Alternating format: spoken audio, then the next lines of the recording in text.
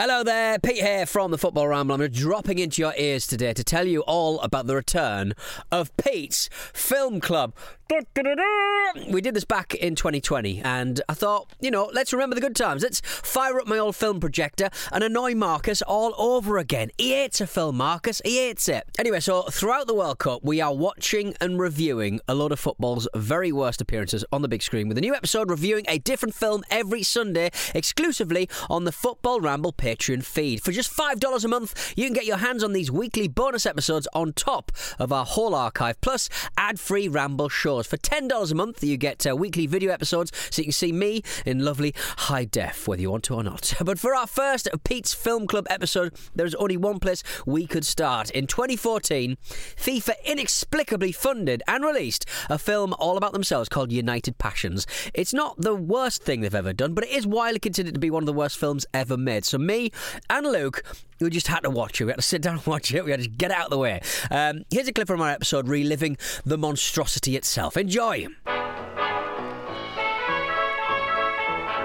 Pete's Film Club.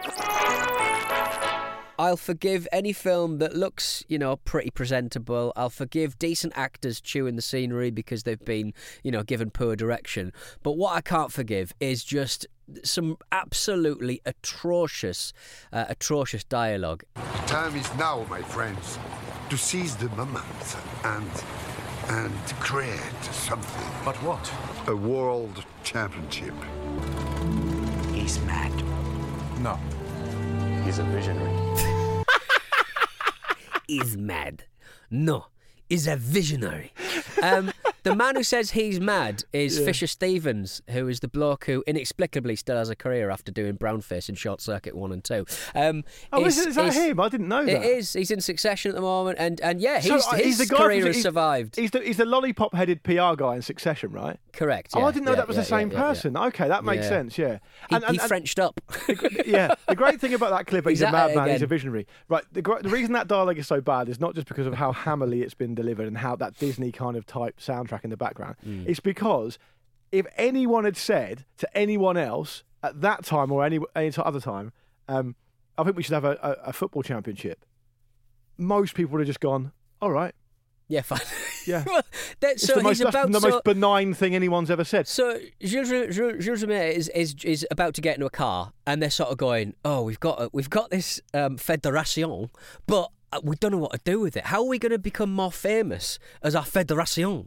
And Depardieu, Jules Rimet says, "Oh, we'll have a World Cup." And they go, "Oh, what a visionary. Imagine a federation that looks after football teams having a football match." Fuck me. Wild. Where did they get these space ideas? Yeah.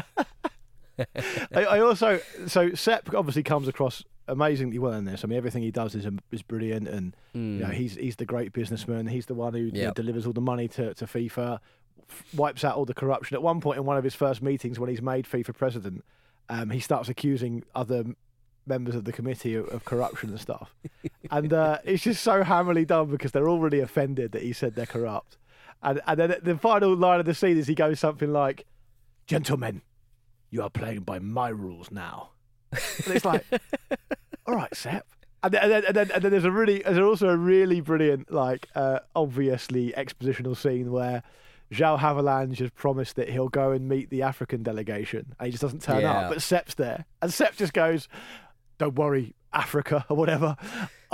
I'll keep all my promises to you. And everyone goes, "Oh yeah, Sepp's the man. Yeah, good old man. Yeah, great stuff."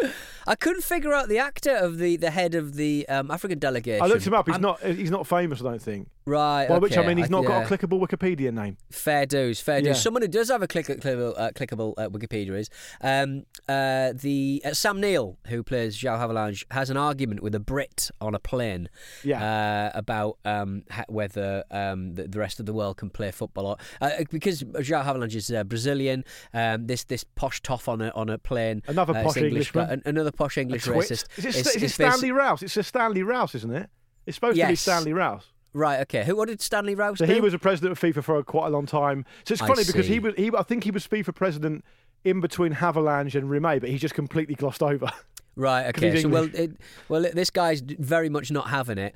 And he's basically saying that people from Brazil, they're from a developing nation, so they could never be the head of FIFA. Blah, blah, bloody blah, right? And he has an argument with Sam Neill about it. And that actor is called Martin Jarvis, right? Who's like proper British TV royalty. And I know 2 bits of trivia about him. Well, one trivia that refers to anything at all. His son wrote the Red Car and a Blue Car Had a Race theme tune to the Milky Way advert. Great bit of trivia. My partner Sarah once did a scene or 2 with him in Casualty, the British medical drama, where she accused him of masturbating in a bush.